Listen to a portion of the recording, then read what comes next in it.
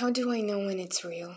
Or when it's just a need to feel, just a need to fill this void in my chest? How do I know if I can trust the voices in my head?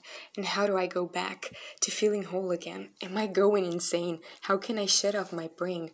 How do I free myself from this pain? Is there even a way? It feels like I'm trapped in a fucking maze.